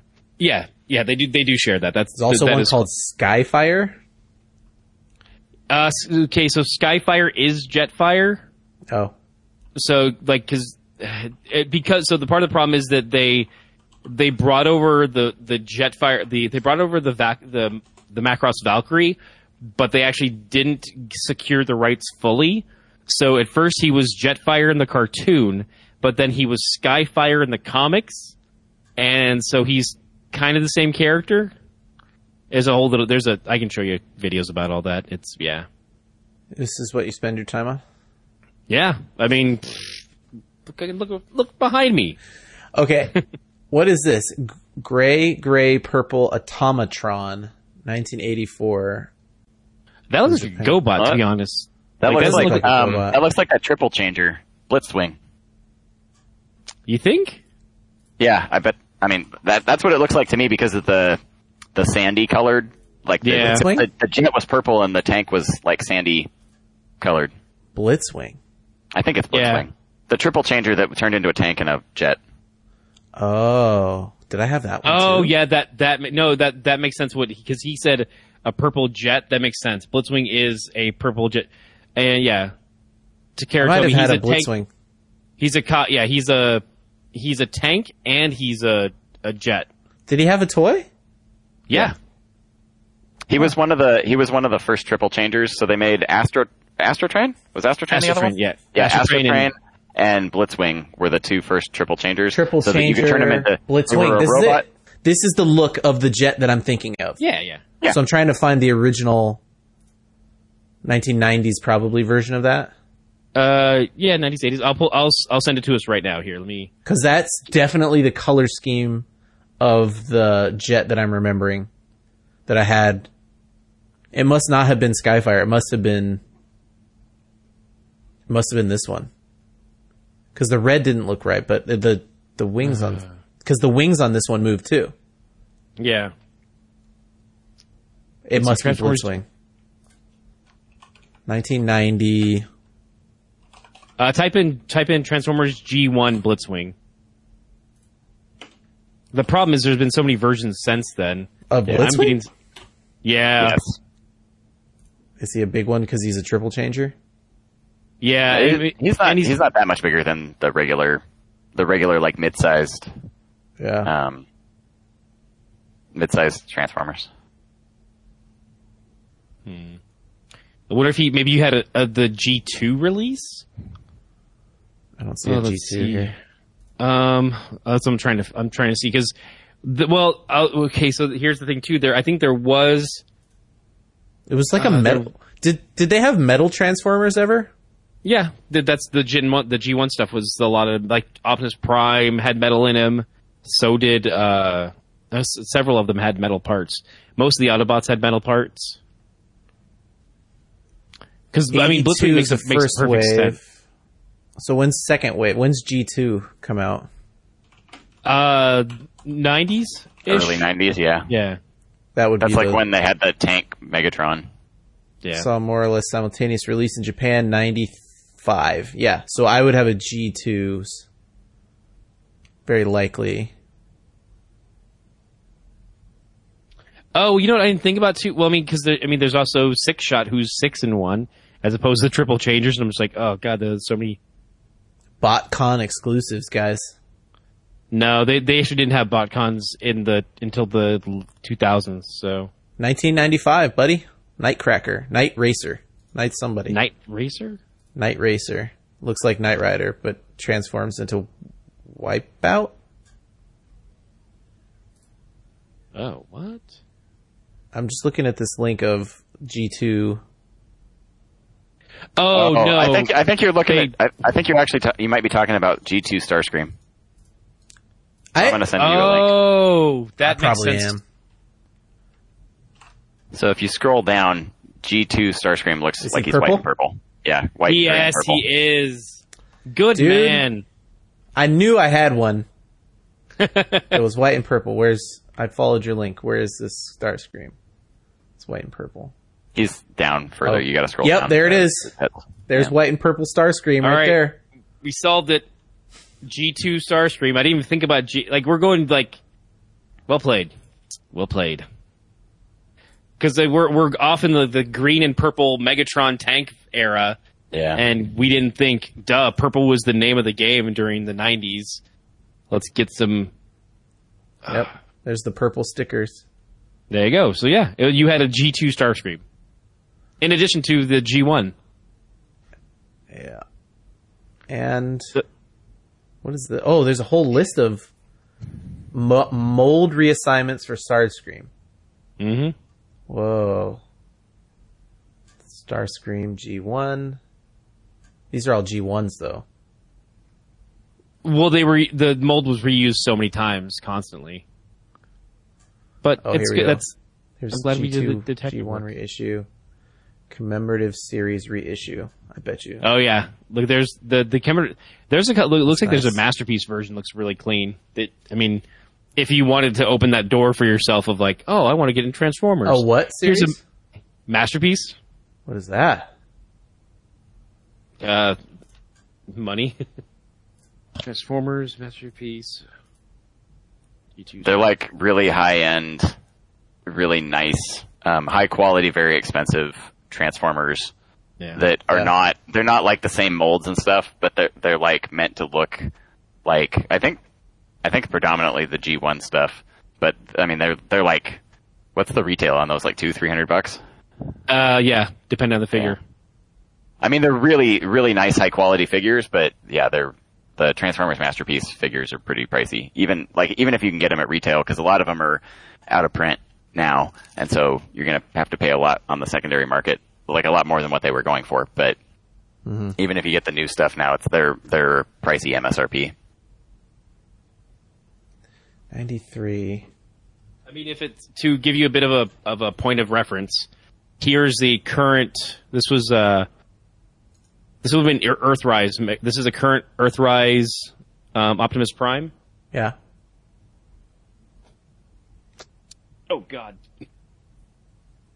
That clicking, if you hear the ratchet joints, those are because it's that heavy. He's all metal.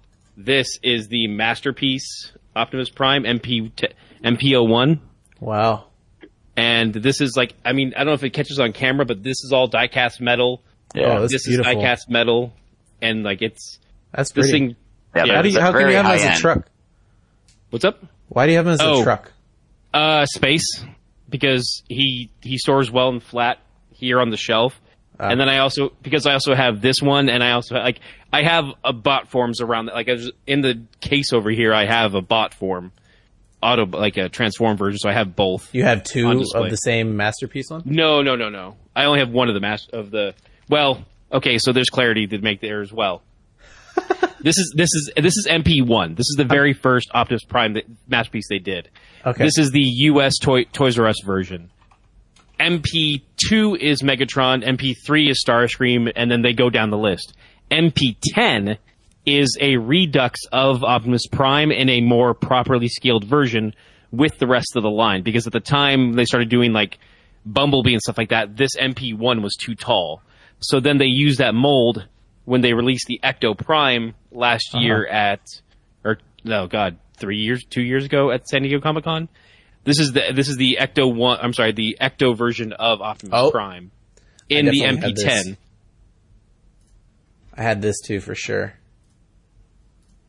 Which is the Gen 2 of Jetfire. I had this one. Ah, okay. I had that one for sure. I had a lot of jets. I had at least 3 of these for sure. That makes total sense for you. That's 100% an Andy thing. That's true. Like that's on brand. Is Andy has jets. I do. I like things that fly.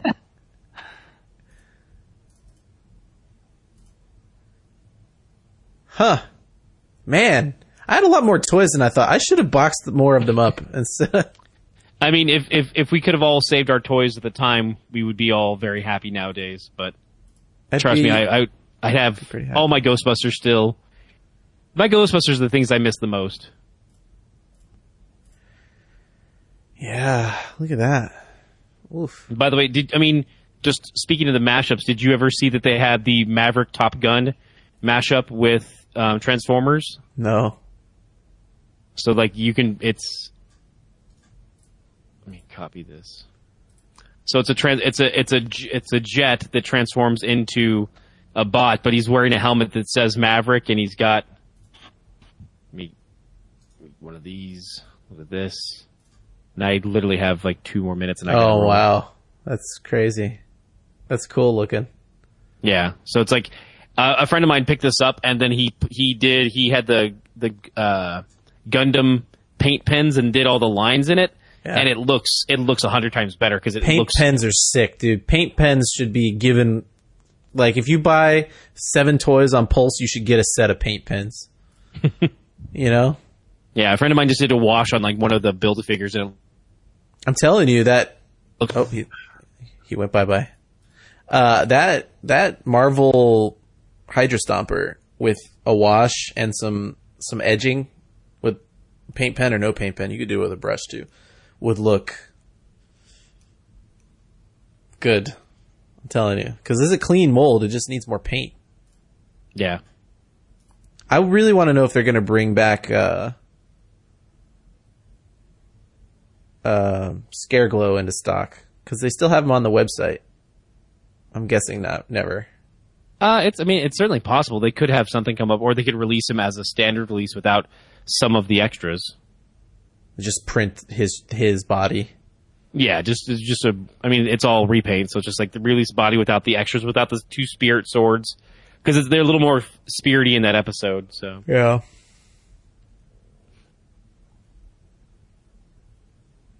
Looking at Transformers was not what I expected to go today. I really did not. On a side note, they're getting ready for PowerCon this year, and the Motu Classics, they're doing a Faker along with his animal companion, not Panthro or Faker Battle for Cat, Revelations? No, Faker for Origins. Yeah. And I keep saying Revelations, but it's Revelation. Yeah, just one Revelation, not multiple. So Revelations is the name of the after show. Oh, gotcha. Revelations about Revelation. Yep. Kit, that's more for you. It's Faker and Duplicat. And I'm like, oh, that's so dumb and cool. Give it to me now. Does he have little boots? Yeah, he has little boots that clip on the front, so he can, because he's still a robot cat. So it's Duplicat. Oh man, Oh, I see. Okay. It's perfectly. Well, I definitely don't need that, but it's fair. It's one of those things like, oh, that's.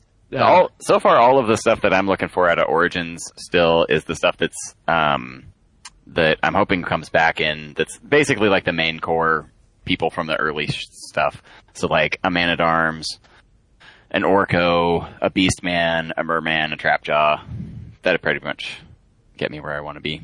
I just got the little I don't know, whatever. I don't remember what they're called. The little Ski-Doos, the flying Ski-Doos that comes with Prince Adam today.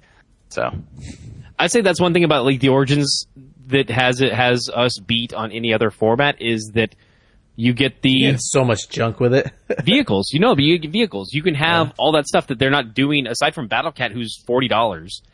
Like you don't get a lot of other vehicles with a lot of other lines, and I like those. I love like, oh, this is his car. This is otherwise I'm just buying them like this. yeah, the Battlecat, the Origins Battlecat is like I think the MSRP is $24.99, but I got it for like $20.